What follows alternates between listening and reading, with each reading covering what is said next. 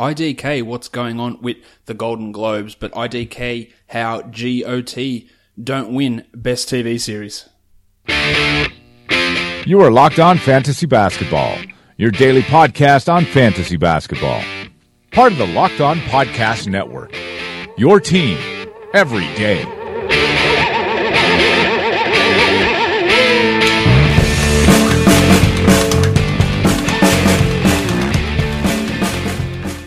Hello and welcome to the Locked On Fantasy Basketball podcast brought to you by Basketball Monster. My name is Josh Lloyd and as always you can find me on Twitter at redrock_bball. I am the lead fantasy analyst at basketballmonster.com, so make sure you're checking us out there and of course checking out the rest of the Locked On Podcast Network. You can find the network over on Twitter at Locked On NBA Net. So go and follow there so you can find out when the latest episode of your favorite team is released. Today's podcast, it's going a little bit early today. The late games haven't been completed. So currently recording at halftime of the Spurs and Kings game. So I won't get a recap of that one in the Hawks or the Clippers or the Nuggets or the Warriors. But if anything massive happens in those games, we'll cover it in tomorrow's show. Just have to go a little bit early on today's program, but that I'll cover all that stuff or answer any questions that you have on Twitter or on tomorrow's show as well. So we're going to do all the usual stuff. We're going to break down the games from Monday. We're going to preview Tuesday's action. We're going to have a player spotlight, and I'm going to answer one of your questions. So let's get to it. Let's get to it indeed. We will start with the monstrous line of the night, and it goes to Chrissy Paul of the Houston Rockets. Paul was obviously very impressive in this win against the Bulls. 24, 8 and 9, 3 threes, 2 steals, 1 block, 8 of 17 from the field and 5 of 5 from the line. He's the 8th ranked player so far this season, averaging only 17.5 points, but it's 2.5 threes. We're talking 5.5 boards and 9.3 assists and 2 steals per game. And over the last 4 games, he's really ratcheted that up. 19, 7 and 11 with 1.5 steals and 3 triples. Now in that time, his efficiency has dropped down to just 43% from the field. But I imagine that will come back up, especially when Jim Harden returns. It's been a bumpy road for Chris Paul owners this season with all that time missed with the knee and then a couple games with that groin issue. But now he's getting a real chance to show exactly what he can do in James Harden's absence. In fact, over his last 13 games, he's averaging 21, 6 and 8.5. So really got that scoring average up. Not a guy that you expect to finish the season with a 20-point per game average.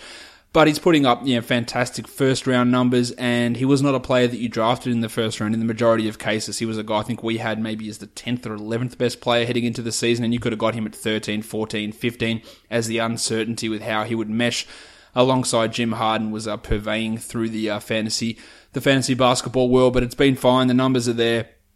And they're going to continue to get better, I think, as he plays more solo time and then gets more reintegrated along with Jim when he returns from his hamstring injury. The waiver wire line of the night is also the young gun of the night, and it is Denzel the Hammer Valentine. 19, 8 and 5 for the Hammer, 5 triples, 1 steal, and 7 of 12 from the field. He has been, I think, up and down is probably it's one of the ways that I could put it. I could also put it this way. Sometimes it may be good, sometimes it may be shit. Yep, it's pretty accurate for the Hammer. He's the 141st ranked player this season in 29 minutes. He's 130th over the last month, but over his last 4 games, he's averaging 12, 6.5 and 3 with 2.5 threes and 1.3 steals. And really, the major thing that it comes down to with the Hammer is how's he going to shoot? He's at 42% for the season, but over the last month, he's at 47% and 38% from 3.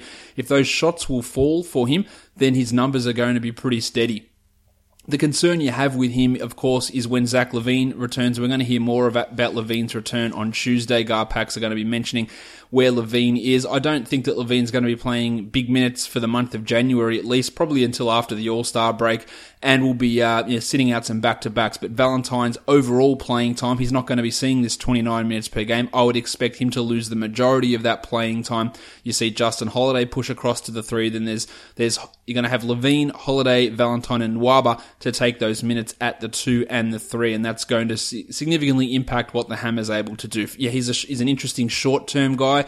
He can provide assists from the small forward position. He can hit threes, and he can hit them fairly well. He's at 40% for the season, but overall that impact's going to drop, and he's probably going to be more of a 16-team league guy, maybe a 14-team league guy when all is said and done when this season's over. But he was a guy that I was pretty interested in last season, hated the way that he was used, and I like what he's done. He's never going to be an all-star player or anything along those lines, but he can fill it up as long as that shot falls, which we saw in today's game. The dud of the night. I tell a man's not hot. Kevin Love. The whole Cleveland Cavaliers team was not hot, but Love really epitomised it. 3 points, 2 rebounds. He has 1 triple on 1 of 7 shooting.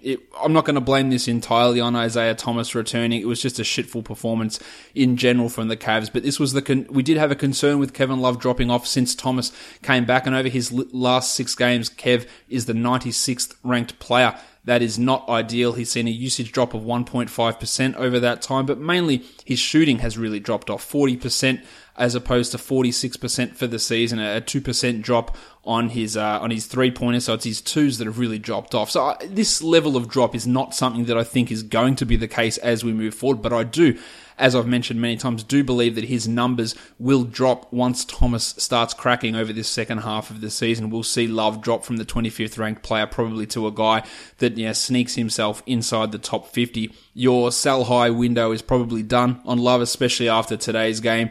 But maybe if he goes out and has a monster in the next couple, you could try and sell and try and get him for a top 30 guy. So I just don't believe that he will finish the season in that position. But this game, of course, is not totally representative, or it's not representative in any sort of stretch of anyone's imagination of what Love is going to be able to do with Thomas back. He'll be better than this, but he won't be as good as with the peak we saw from him to begin the season, which is unfortunate because he was really, really good in that time. Now it's time for me to answer a question from one of the listeners to this podcast, and today's question comes from Screech Diddy. I am guessing that's not a real name. At Screech Diddy, he says, what are your favourite podcasts to listen to? And I've listed, how many have I listed down here? 6. Can I count? Yes, 6. Some basketball, some not. My number one basketball podcast that I listen to is Dunked On with Nate Duncan and Danny LaRue. Listen to that all the time. There's great stuff in there. You can translate a lot of the information that they talk about to fantasy. It's great to support 2 independent guys as well who are going out there and doing their own thing, much like myself in terms of podcasting. So Nate and Danny, great guys as well, but also the information they put out is fantastic. So I do recommend you listen to Dunked On. I listen to the starters as well. I mainly listen to their longer form stuff, like the Twitter show on Tuesdays or the Drop on Fridays, but their TV show I don't listen to as much. I more listen to the longer form stuff that they do. They're the 2 basketball ones that are high in my rotation. Of course, I listen to Zach Lowe, I listen to Sam Vecini in Game Theory as well, and if I want to listen to draft stuff, I listen to the guys at the Stepien, to Sean and Cole over there. So they're sort of, I guess, one tier below in the rotation, and then I listen to some other stuff. I listen to TV Avalanche for stuff about TV shows with Alan Sepinwall. I listen to the Team Effort podcast, an Australian comedy podcast, Ed Cavalier, Ash Williams, Tony Martin on that one. And then I listen to the Daily Zeitgeist and Pod Save America. This is my cultural, political, news sort of based podcast. So the 6 that I have as my top priority podcasts that I try and listen to as soon as they come out. So Dunked On, The Starters, Team Effort, TV Avalanche, Pod Save America, and the Daily Zeitgeist. So thank you to Screech for sending that question in. Now, let's get into these box scores and break down the 5 games that have completed so far in the NBA. Let's get into those and talk about them. The first game we'll look at is the Milwaukee Bucks getting their pants pulled down by the Indiana Pacers. The Bucks have had some embarrassing losses. This was another one of those games. Eric Bledsoe, just the 28 minutes, 11-2-2 with 4 steals and a block. In a few of these games today, you'll see that minutes were really reduced across the board because of the smashing nature of the contests. Malcolm Brogdon did start. He didn't see his minutes reduced. 38 minutes for Broggo, 12, 5, and 4. The 2 games that Brogdon has started over Tony Snell have not gone well for the Bucks. I have advocated plenty of times that I think that Brogdon's a better player than Snell and that he probably should start over Snell. I'm not so hung up about him starting. I just want him to make sure he continually gets more minutes than Snell. And if Jason Kidd finds it easier to do that in a starting role, then so be it. But if Brogdon has to move back to the bench, I'm not going to be up in arms unless he goes out there and plays 24 minutes and guys like the sexy boy Sean Kilpatrick play more minutes. That would be the concern. But Brogdon, the minutes are fine at the moment, and of course he has to be owned. The Muppet John Henson had 12 and 6 in 24 minutes. Middleton had 19, 5 and 4, and Yanni was very, very quiet early on, ended with 17 and 7 with 2 steals. The sexy boy had 7 points, but Sterling Brown, a guy that one of those players whose rookie translations looked quite good, he showed it here. 11 points on a perfect 4 of 4 shooting, hit 3 triples, had 2 steals. His high steal rate does make him an appealing fantasy guy, but he's going to have to battle the corpse of Jason Terry, the recently signed Sean Kilpatrick to get those backup minutes, but he's played well in pretty much every opportunity that he's had. I know Bucks fans really liked what Brown has been able to do. So in a deeper league, a deeper dynasty, he is a name to watch out for because I don't really believe in Snell, as you've heard me say plenty of times, and Brown could really move into that role and even be like a 25-minute starter in the next 2 seasons and be able to produce with some steals and threes at a much better rate than what Snell does. Onto the Pacers, Oladipo, great again, 15, 3 and 5 with 3 steals, while Miles Turner, only 24 minutes, and Turner owners would be pissed. 15 and 6, 2 steals and 3 blocks, because he was putting up huge numbers in those 24 minutes, but he hurt his elbow early on in a dunk 5 minutes in, and that's really what limited his playing time in this one. So it wasn't a case of McMillan screwing things up, it was that he was sore. Now, his replacement, Domantas Sabonis, also had a big game, 17 and 10 in 24 minutes. They split those center minutes evenly, but he also had an issue with his wrist. So both of those guys, we want to monitor the status of both of their upper appendages just to see how it pans out. But that's a good return from Miles, and it's a good performance for Sabonis, and he should probably be owned in all standard leagues. The Deuce Young also had a bit of a bounce back, 15 and 8. He'd been putrid recently up until this game. I still think he's a borderline 12, probably a guy that I would own in 12-team leagues. Bojan Bogdanovic returned from his ankle. He had 11, 2 and 4 in 22 minutes. He hasn't really cracked 30 minutes in the last 3 or 4 games. He's not a 12-team league guy anyway, but when Glenn Robinson eventually returns, maybe Bojan loses some of that playing time. The next game, the Toronto Raptors and the Brooklyn Nets. Serge Ibaka, 11 and 12 with 2 steals and 6 blocks, really brought the defense here in this overtime game. But the big story, I guess, is going to be Kyle Lowry. 18, 5 and 11 for Lowry in 38 minutes. But in overtime, he crashed to the court, landed on his back really hard, struggled to get up, couldn't stand, and was carried off the court. Now, as of me recording this, he went to the locker rooms to have x-rays, not on his back, on his ass. So that was exactly what I said. Go and have x-rays on my ass. So that was always good to hear. But that, I reckon that probably leads us to a little bit more caution. Yeah, landing on your back's annoying. You can get some spasms there. But landing on your bum, you could have issues with coccyx fractures, and that's a significant injury. Now, I think that we're probably going to be okay there. And I'm almost certain that Lowry's not going to play on Tuesday. We talked about yesterday's show how good the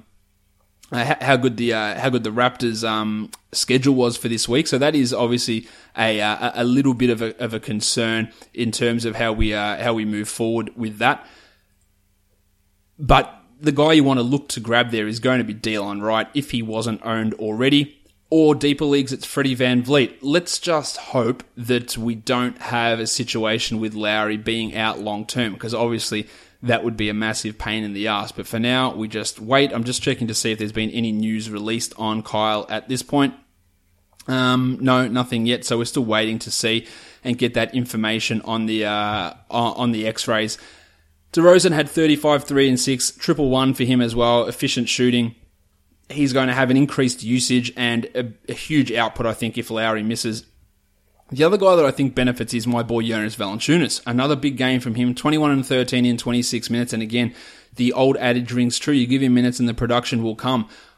Now, I know Lowry being out doesn't necessarily make 100% sense, saying, why is Lowry being out meaning more Valanciunas? Well, it means they need more offense from somewhere, and Poeltl and Bebe aren't going to provide that. So it might mean that they have to go with JV for 2, 3, 4 more minutes of extra offense to get that scoring out there, to take a little bit of the extra load off DeRozan. So that's why, if he was dropped, and rightfully so, given the fact that he'd barely played 20 minutes in the last 3 games, he's someone that I'd add for this stretch to see how it goes. Now, D-Line had a 1-1 in his 29 minutes, but I guess the 29 minutes is what's more important. Well, Jakob Poeltl under 10 minutes for the second consecutive game as Bebo Nogueira outplayed him. Those two just seem like they're going back and forward continually in terms of their playing time. I do like Poeltl, but it's given the way that Casey has managed it, it's hard to see Poeltl being a consistent standard league guy.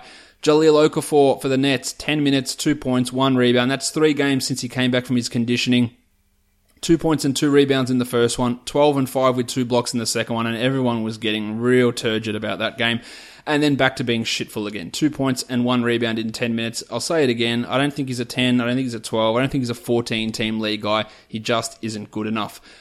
Jarrett Allen looks strong here, 14 and 5 in his 18 minutes, while Spencer Dinwiddie, just brilliant stuff. 31, 5 and 8, 2 steals, 3 triples, 42 minutes. Now, D'Angelo Russell has gotten back on court finally. We still don't have a timetable for him to return, so I don't think we're going to be seeing D'Angelo this week, maybe at some point next week. But then the big question is what happens to Dinwiddie. I think initially there will be no real impact on Spencer. He might lose a minute or two, but will they continue to play them together? There's also Karis LeVert in that mix. How does that all pan out? For now, of course, we must own Dinwiddie, but it is going to be interesting to see how that all pans out. The Blue Swimmer was strong again, 20 and 7 with 4 triples for Alan Crabb in 34 minutes. He hurt his knee late, but was able to return to the game, so that's a positive sign. While Rondé Hollis-Jefferson had 14 and 17 with 5 assists and 2 steals. There are leagues where he is still on the waiver wire. I don't understand it, but that's just where he is with that part. So just make sure that Rondé is not sitting on the waiver wire in your league, because if he is, you need to make sure he is owned. I'm just having a look here for some Lowry stuff. They're saying that he's going to be reevaluated on Tuesday with an acute back spasm is the information I have got at the moment, but that's not 100% confirmed. I'm just double checking to see what else I can see about that. All right, so that's the information there on Kyle Lowry. So if it's just a back spasm, you would imagine he misses just the one game, so that's obviously a positive sign there. Jumpin' Joe Harris started in place of Damari Carroll. He had 12 and 6 with 2 triples. He has maybe 12-team value as long as Carroll is out. I would imagine that Carroll misses another couple of games, and that can give Joe some short-term value, but it's obviously fairly limited in terms of what he is able to do as we move forward. This next game, the Cavs and the Wolves, just an absolute ass-kicking. Really not much to harp on. Jeff Green had 22 points in 27 minutes, but the minutes are all over the place for these games because it was such a smashing. But Isaiah Thomas smashed Andrew Wiggins in the face as Wiggins was trying to drive past him, just really cracked him in the mouth, got ejected for that. It was a weird thing to see, and I know I talked about it yesterday, but I didn't see any sort of bullshit comments about Thomas, so dirty, what are you doing, stick to rugby, any bullshit like that, when that was 100% more dirty than anything Dellavedova did. I don't think it was massively dirty, but Thomas has a little bit of history as well. We saw him chirping at Dennis Schroeder. I think he threw a punch at him at one point, maybe 2 years ago. So he's not a guy that's without issues in that area. He's already received a tech in his second game back, and now he's been ejected in his third game back. There's a little something there. I'm not calling him a dirty player at all, but that wasn't a great look for Isaiah to smack Wiggo as he drove through.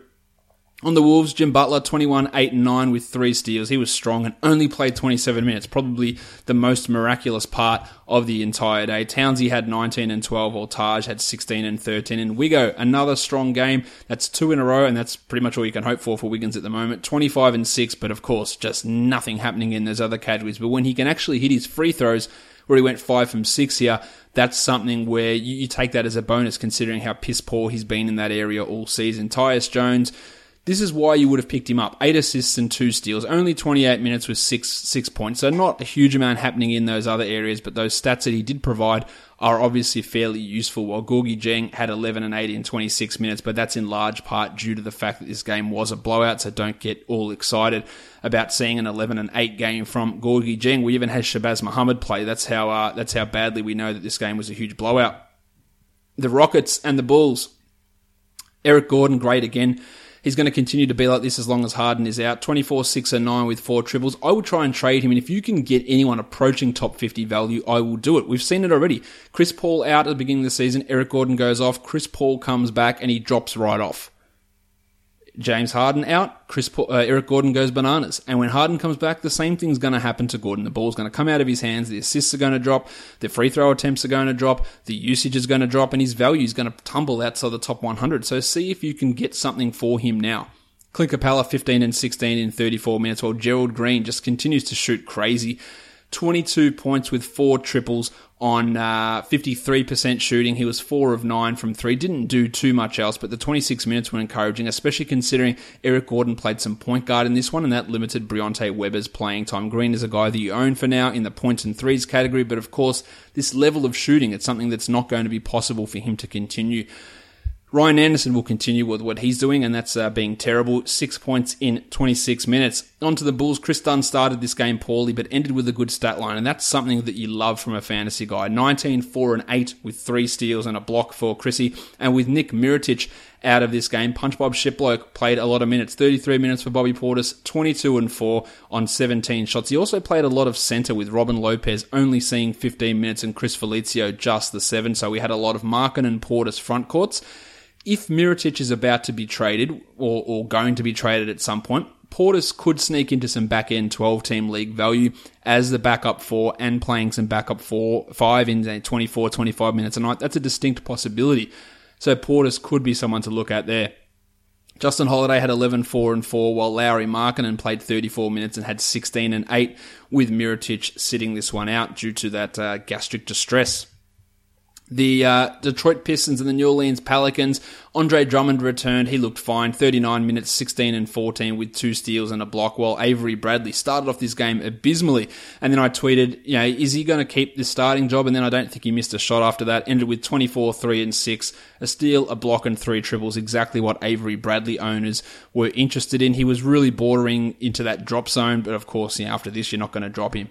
Toby Harris, 25, 5, and 4, while Reggie Bullock couldn't hit the shots at 60%, shocker, but still played 32 minutes even though he didn't start the second half. Tone Tolliver did. 10, 3, and 3 with 2 triples for Bullock. I don't believe he's a standard league guy. He's a streamer for 3-pointers, maybe for steals, but he is not a must-own player in my mind. Ish Smith had 16, 6, and 4, while Dwight Bikes got those majority of the backup point guard minutes again at 10 and 1. For him in those 14 minutes, but of course that's just a deeper league scenario. Anthony Davis had 30 and 10, played 27 minutes, twisted his ankle and didn't return to the game. It's Anthony Davis. Bingo. Let's hope that he recovers quickly. X-rays were negative. We know that he's a very, very fast healer in these sort of circumstances, so we'll be hoping that he doesn't miss any time. If he does miss time, it really does boost Rajon Rondo's value, it boosts Drew Holiday's value, and we'd likely see Dante Cunningham starting, but that's really just an 18 to 16 team league sort of a spot. He's not becoming 12-team relevant all of a sudden. Boog had 20 and 10 with 2 steals, 2 blocks, and 4 assists, and I think probably the biggest win here for Cousins is that he didn't get ejected in this game. He was just bitching and moaning and getting into punch-ons with Eric Moreland pretty much all game. It somehow stayed in and played 40 minutes. Etuan Moore got super hot, 79% shooting for 23 points, while Rondo had 12, 4, and 15 in 32. And I think he's going to be in line for 30-plus minutes for however long that Davis misses out. All right, that is all of the games that have been played at this point. Like I said, we're recording this podcast a little bit earlier today. I'm going to take a quick break now, and then we're going to come back and we're going to look at the player spotlight. And then, of course, we're going to go through and look at DFS for Tuesday, where we've got 4 games on. Today's song is, what's it going to be? It's going to be Propeller by Jake McKelvey and The Countertops, and then I'll be back to talk some DFS.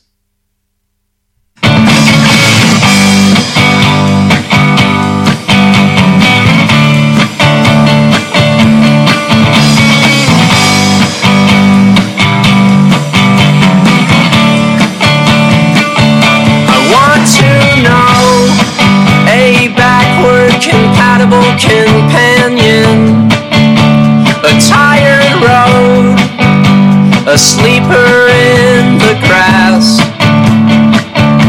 The days are ruined. It's like 1,000 afternoons just landed in my lap and swore themselves to secrecy.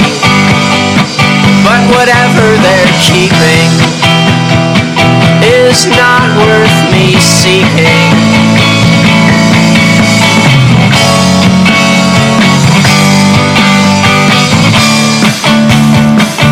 It's not too late for me to touch your virtual body. And your estate isn't all that heavily guarded. It gets so cold that next time I break the mold, I'm gonna wrap myself up in all of the pieces. And I wanted you so bad, but I wanted you so bad.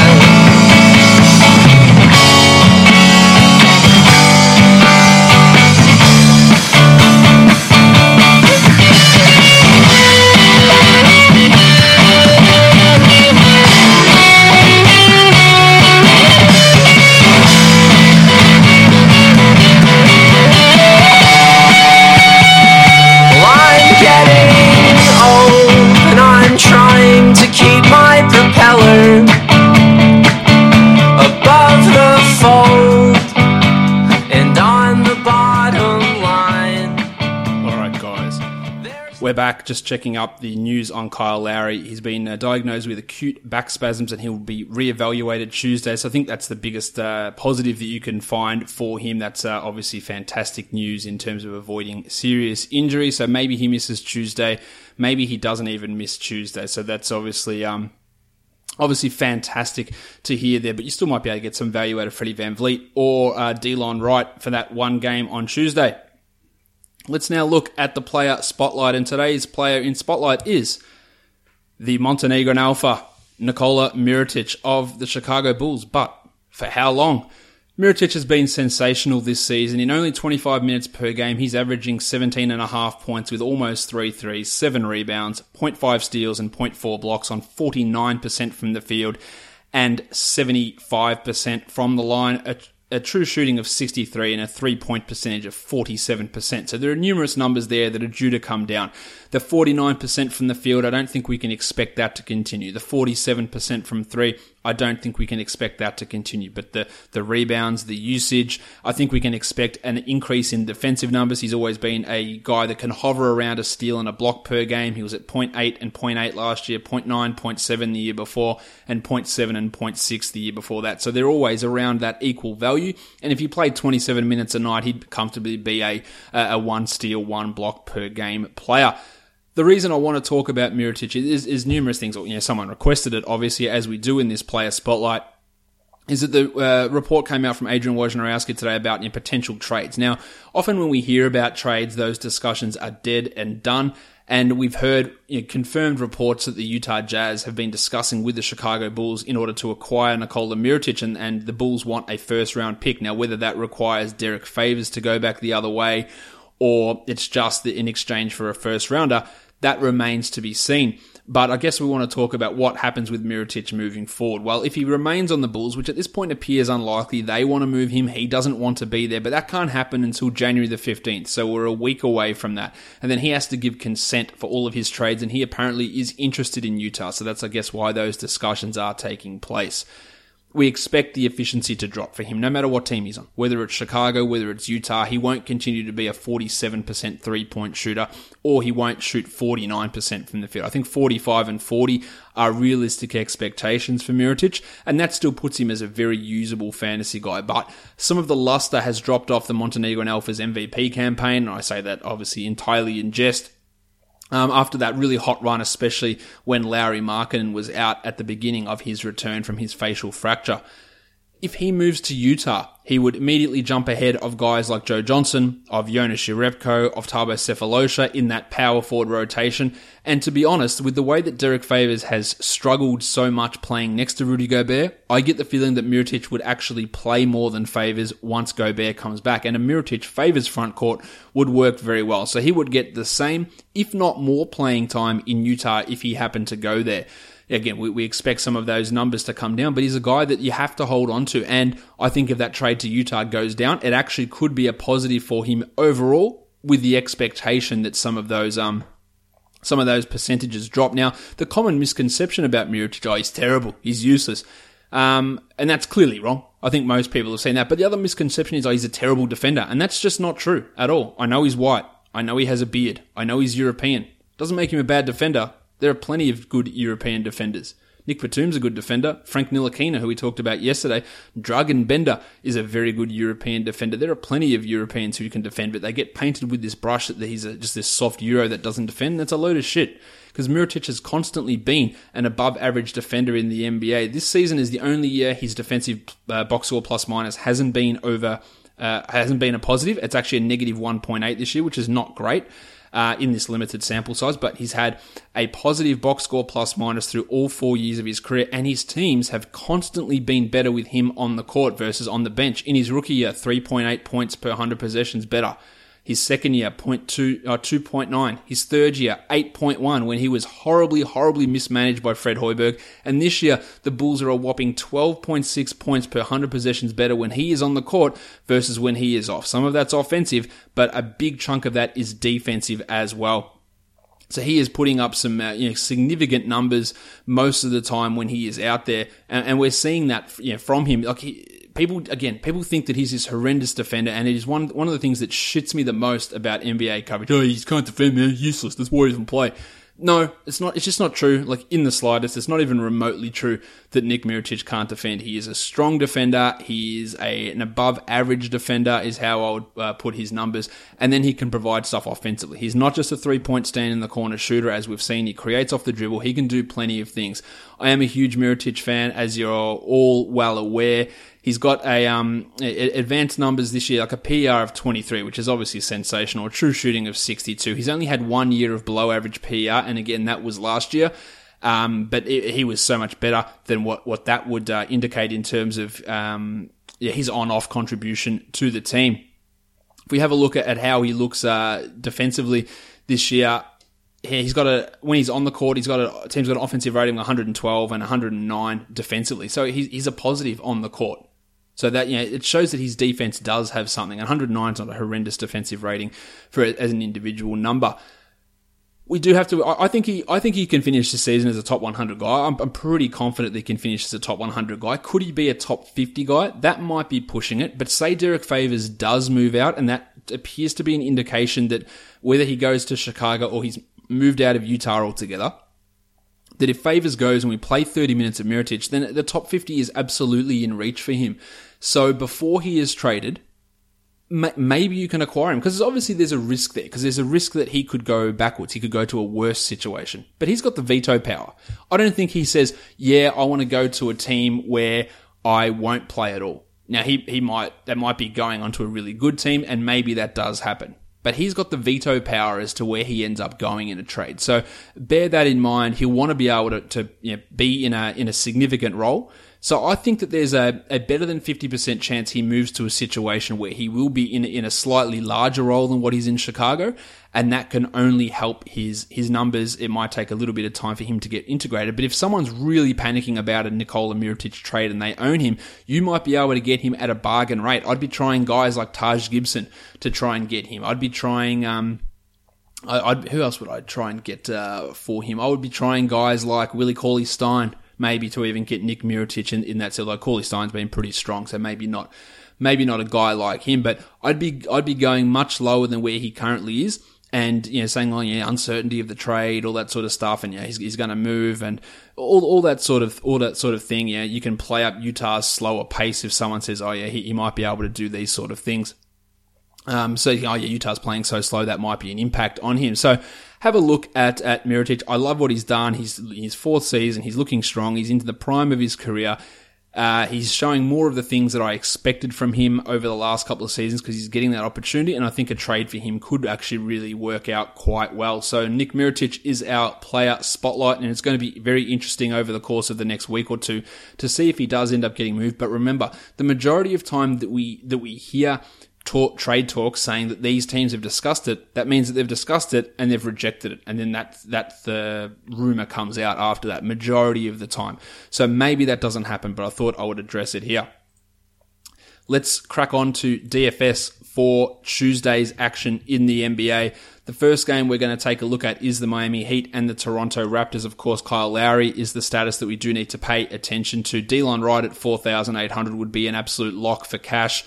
Otherwise, even if Lowry plays, given it's a limited slate, I think that D-line is a GPP guy, but you'd smash him if Kyle is out. I like Tyler Johnson at 5,400 as a solid cash option here, especially considering how much his salary has dropped on FanDuel. He's got that ability to be a 25 or 26 point guy, while Freddie VanVleet at 36 would absolutely jump into cash considerations if Kyle is out. The Iron Shoulder's been strong recently, but I don't like that price. 6,500 for Goran. He's been strong, but even in that last game where he was good, he only put up 29 points, which isn't quite enough at 6,500. There are other ways to go. At shooting guard, the Duke's at 4,400, GPPs only, and then you've got DeMar at 9,300. And if Lowry's ruled out, as I expect, then DeRozan at that price feels like a very good anchor for a cash lineup who should be able to get 40, 45, relatively comfortably. At small forward, speaking of locks, Josh Richardson at 5,600. That is just comically low. He's averaging 32 over his last 5, 35 over his last 3. And many people ask me, that sounded very Trumpy, so I apologize. Many people ask me, Josh, how do you build a lineup? And the way I do it is I don't go in and I don't find who's my stud that I want to put in. Who's my cheap guy? I go, who is a guy that I am very confident that is going to exceed the ratio on that price? Like, so tomorrow it's probably going to be D-Lon, but it's also going to be Josh Richardson. Like those two guys, bang them in. Let's go. These are two guys that I feel comfortable about. Josh giving me 30 to 35 and D-Lon giving me 28 to 35, which at their price points is a very good start to a cash lineup. So I'd go and put those guys in first and then I fill in around them. And then you see, have you got $8,000 left, then you can make moves. Okay, well in this position, he might not have as good of a ratio, but if I've got $8,000 left, I can spend the extra money here and get actually just more gross points without it being a points per dollar sort of equation. Other small forwards in this game, CJ Miles at minimum salary, while the Jedi OG Anunoby is also minimum. Maybe you look at Miles as an extra source of offense if Lowry misses, but he would be tournament only. At power forward, I like Serge Ibaka quite a bit at 5,900, while Kelly Olynyk at 6,000 has been putting up strong performances, but he's a little bit up and down. He's more of a tournament guy, especially with the unknown as to how they use Hassan Whiteside here. Jimmy Johnson at 5,700, I also think is a very strong cash play. He does very well against his former team. At centre, Jonas Valanciunas at 5,500. Lowry out, I might lean in cash for that one. Probably not, but I might. Otherwise, it's a GPP. But if Lowry's in, I think it's a little bit hard to use at that price. 76 for Whiteside's not something I'm keen on. Nogueira, Poeltl, and Bam, probably not going to happen for either of those guys either, or any of those guys. On to DraftKings. DeRozan at 83 is a lock regardless of Lowry's status. I think that's super strong, as is Ibaka at 5,600. I love both of those. And Olynyk at 57, again, still leaning more towards tournaments. Joshie Richardson, way less of a priority play on DraftKings, 6,200. Now, he's putting up numbers that are right around that level, but we're not talking about a bloke who's $600 underpriced, which is what he is on FanDuel. So he's not as strong there. Tyler Johnson's pretty good at 54, and Valanciunas, the same stuff applies as it does for Jim Johnson. And of course, D-Line at 4,400, we're getting right on board with that if he happens to get the start, or if Lowry happens to be out. I think there's a big chance that, of course, that happens with this back spasm that he suffered today. Let's move on to the next game now. We're going to talk. Who is the next game? It's the Portland Trailblazers and the Oklahoma City Thunder. Andre Robertson out of this one. Dame Lillard out as well. So Shabazz Napier. Okay, now I talked about D-Lon. I talked about Joshie Richardson. Shabazz is the guy that you lock in as well. 4,800 on FanDuel. I don't care that they've bumped him by $1,000. We're talking about a bloke who should be priced at 6.63 based on the way that he plays when Lillard's out. So that is an absolute lock. If you're playing cash, you can't not have Napier in. Maybe he's a fade in tournaments, but he is absolutely a cash must play. And then on the other side, Russell Westbrook, 11,800. If you're able to get these other cheap guys in, which I think you can with Napier, with Richardson, with Wright around, Westbrook's obviously going to have that almost 55 point floor plus a 70 point upside. So he is a strong option there. And with Robertson out, Fat Face Ray Felton's getting some extra playing time. It's not really translating into huge performances, but maybe if you need a cheaper point guard for cash, you could rely upon him to get close to 20. At shooting guard, CJ McCollum without Dame, he gets a significant boost at 7,500. I like him as a strong cash option as well, while Pat Connaughton also moves into the GPP realm. Terrence Ferguson struggled in the last game due to foul trouble against Booker. He's at 3,600 here. he's definitely worth a GPP guy, because if he stays out of foul trouble and plays 30 minutes, he can hit his threes, he can get steals, and he could comfortably exceed that 20-point mark. So he is absolutely a tournament-based guy. At small forward, Paulie George, 83. I like him for both. Mo Harkless at minimum salary had 33 and 24 minutes in the last game, and without Lillard, he has played quite well, so I would absolutely consider using him. And Evan Turner at 4,000. I would prefer Harkless over Turner now that we know that Lillard is gone. At power forward, the Chief Al-Farouq Aminu, 5,300. He is hit and miss. That is a perfect GPP guy, but absolutely not for cash in my opinion. While Mallow at 6,300, I just have no interest in that. At centre, Yusuf Nurkic has been really coming along recently. He is at 7,500, which is probably a little bit high, but he's got a good record of playing well against OKC. The Steven Adams defense does give me a level of concern, but as I've said, he's averaged 46 the last 3 times he's taken on the Thunder, and that's a fantastic number. At that $7,500 price point, he is a GPP guy at this point. While Adams at 7,100, I'd probably fade him, and I'd much prefer to use Nurkic in this scenario. On DraftKings, there's tons of guys I like for both cash and tournaments. Aminu at 4,500, Napier at 54, so again, less appealing than on FanDuel, but still a must-roster guy. Nurkic at 69 is great. McCollum at 75, Paulie George at 78, and Russ at 11,500. Lots of guys who I like for their consistency levels in cash games over on DraftKings in that matchup. Let's go to the next one now. We've got the Orlando Magic and the Dallas Mavericks. The Mavericks are favored by 6.5, and the total is 213.5 points. At point guard, Dennis Smith Jr., 6,100. He's actually been putting up some okay numbers. In his last 5 games, his lowest score is 28. And at 6,100, that is a bloody good floor. In that last game, he played only 24 minutes and still had 28 points, even though he was benched down the stretch. It is an absolutely fantastic matchup for Smith. Point guards against Orlando have gone bananas pretty much all season.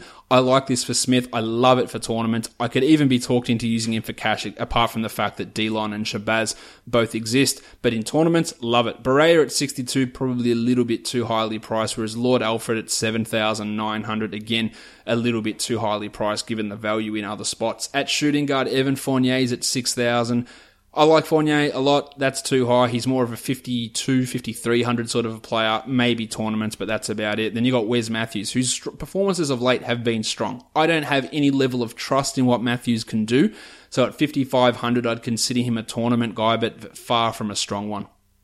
John Simmons at 57, he's questionable with that back injury that's kept him out of the last couple. If he is out, then we go all aboard the Mario Hezonja trade, who's at 4,800. I'm not interested in Simo, even if he does play. The Pencil Harrison Barnes is at 6,800. Always a pretty strong cash guy with a limited tournament upside in most cases. At power forward, Dirk's at 53. The numbers have dipped over the last couple, but he is definitely a bounce-back candidate. I don't think that it's a horrendous spot to use him in cash. Well, Dwight Powell let everyone down in the last game. He's at 4,400, but absolutely worth in a tournament. I hate the price on Aaron Gordon.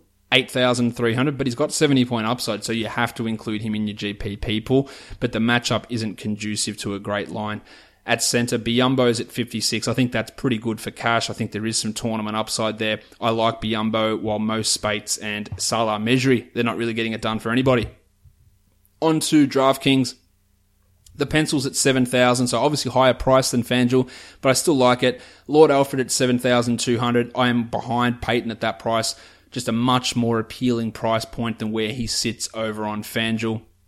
And Dwighty Powell at 3,800 is an interesting GPP guy. Now, Dennis Smith, more highly priced on DraftKings, so that takes a little bit of the appeal away from him at 6,200. More of a GPP, as is Asa Gordon at 8,600. The last game of the day, we've got the Sacramento Kings and the LA Lakers. The Kings, they are still playing as of currently recording. There is almost assuredly going to be a change to their lineup, and I don't know what that change is going to be. Zach Randolph returned today. George Hill is back, George Hill could be back for tomorrow. I just don't know what it's going to be. I can pretty much assure you that Vince Carter won't play, but there will be multiple changes to their lineup, so really hard to rely upon a lot of their guys. At point guard in this one, Jordy Clarkson's at 4,600. He's got the 30-point upside, but I'm definitely not relying upon him for cash.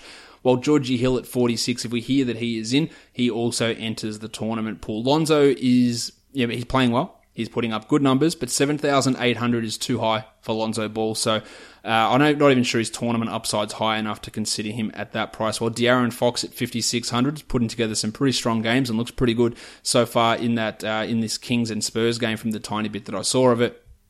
He's putting up some numbers, so if you want to go cash on anyone, Fox could be that guy. But if Mason and Hill are back for that next game on Tuesday, that puts a huge dent in it. So let's go with GPP for him. Bogdan's at 4,600, Bogdan Bogdanovic. I feel okay about his floor in cash, which I can't really say for any of these other guys, while Budrick Hield at 47 is the GPP guy if you want to go look at it that way. Yeah, Bogdan for cash, maybe Hield as a tournament sort of guy. Kentavious Caldwell-Pope and Joshy the Hitman Hart putting up some okay numbers, or Hart more so than KCP, whose minutes have reduced. I would want nothing to do with KCP, and I don't really want much to do with Josh Hart at this point.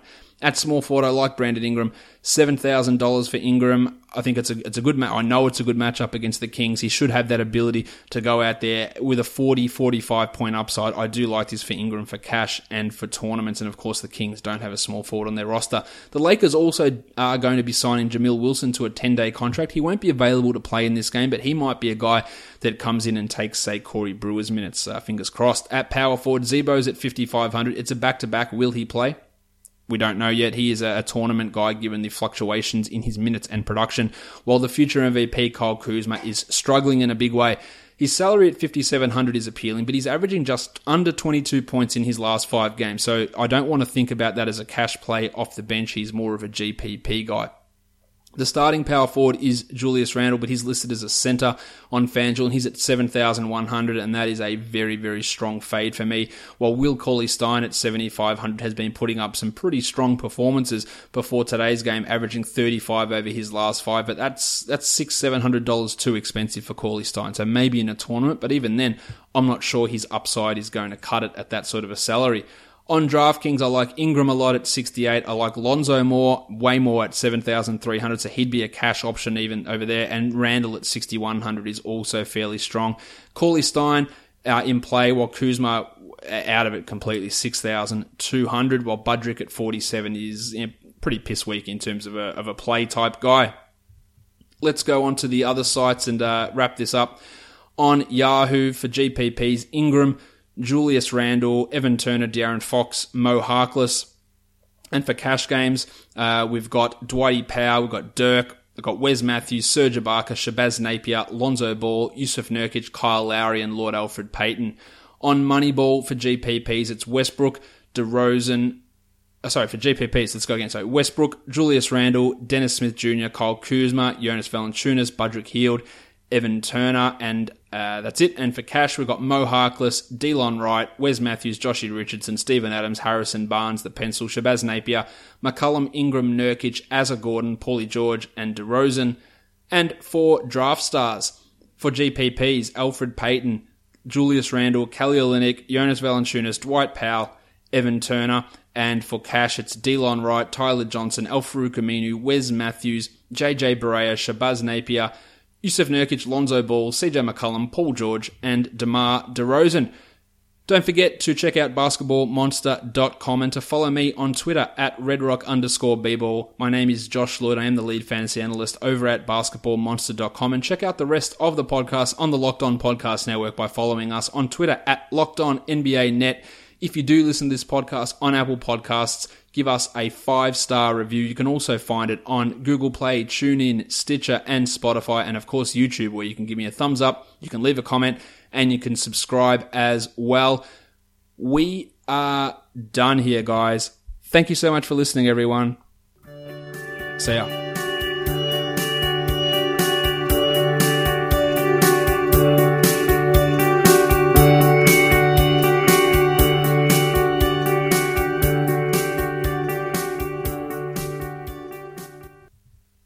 Mike James.